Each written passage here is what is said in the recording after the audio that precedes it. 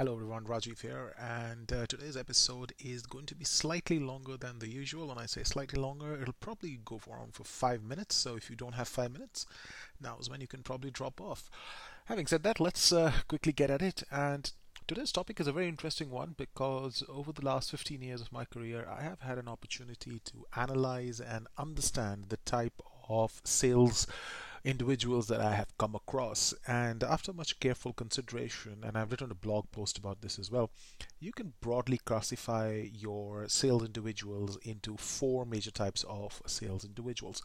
And the first type of sales individual is the transactional seller, someone who is basically going to not even try to sell or is more like a chat bot or an AI. To give you an example, if you went into a store to buy a new mobile phone or a television, your transactional seller would say, hi, how can I help you? And you would say, I'm here for a TV. He'll go, okay, how many inches? And you'll say, probably 55 or 60 inches. He'll go, great.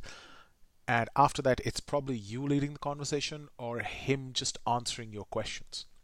So that's your typical bottom rung, lowest on the status or strata type of seller, which is the transactional seller.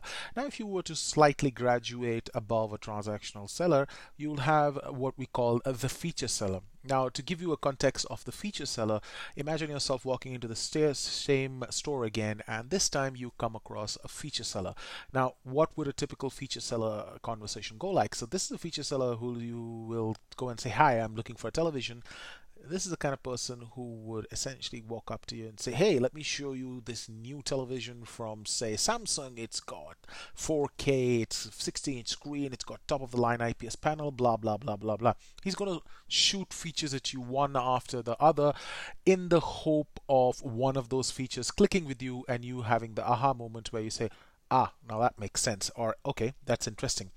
Now, the problem with the feature seller is he's going to be throwing a lot of features at you, some of which are not going to be relevant to you, some of which are going to be relevant to you. And the biggest problem is, let's take a television, for example. In a television, how do you decide which feature you really want to throw at your prospect? There's like literally thousands of features.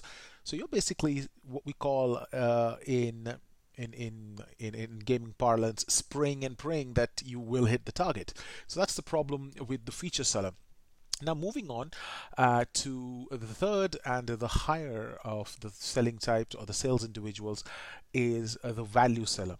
Now, a value seller is basically going to ask you more questions. He's going to get you more into the business case and he's going to talk about more in terms of understanding what your requirements are. Now, to give you an example of a typical conversation of what a value seller would sound like or look like to you is, a value seller would ask you a question like, hey, you're looking for a new television? You go, yes, great. So who's this television for?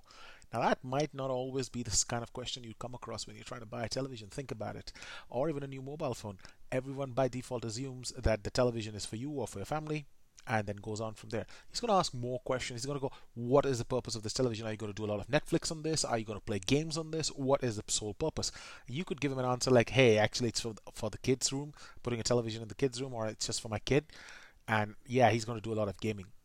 Your type of television that you're going to sell, or at least what you're going to pitch to the prospect, that is going to change based on those questions or those answers that your prospect gives you.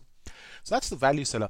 Now, being in a value selling space is usually a good place. And I've noticed that a lot of sales individuals struggle to just get into the value selling space. Or they think they're in the value selling space because they've asked a few questions, or they've gone through the good old fashioned BANT questions and they think, oh yeah, I'm value selling. Unfortunately, that is not value selling. In the final minute, and I'm now going to talk about the most important or the sales individuals that have come across, which are what someone call the challenger sellers if you read the challenger sales book, or those are your consultative selling. Now, consultative selling is a different field altogether and is usually very, very powerful when it comes into a B2B context. Now, to give you an idea of how a consultative seller would sell a phone, not that you'd want to waste such high skills on selling a phone, but just to give you an idea, you'd walk into a shop and your prospect say, hey, I'm looking for a phone with 5G. A consultative seller would say, hey, but you're in India right now and India doesn't even have 5G towers yet. What are you going to do with the 5G phone? And he goes, oh no, I'm going to future proof. And he's going to go, well, from the looks of it and from the research that we've got, I don't think 5G networks are even coming at the end of 2020, for example. I don't know if that's true or not, but just an example. Now that's a consultative seller to you. He's going to act like a consultant. He's going to challenge some of your predefined notions, and he's going to push back when he feels that whatever decision you're making is not based on good points, or if there is a better point that you should be basing your decision on. So that's the four strata, or the four types of sales individuals. You definitely want to be starting off in the value selling space or getting to the value selling space. And depending on the kind of product or service that you're offering, you absolutely want to go and move on into the consultative selling space. Hit me up on LinkedIn, or do visit my website insideselling.org if you have any more questions or if you need help with any of these. Thank you for listening, and have a good day.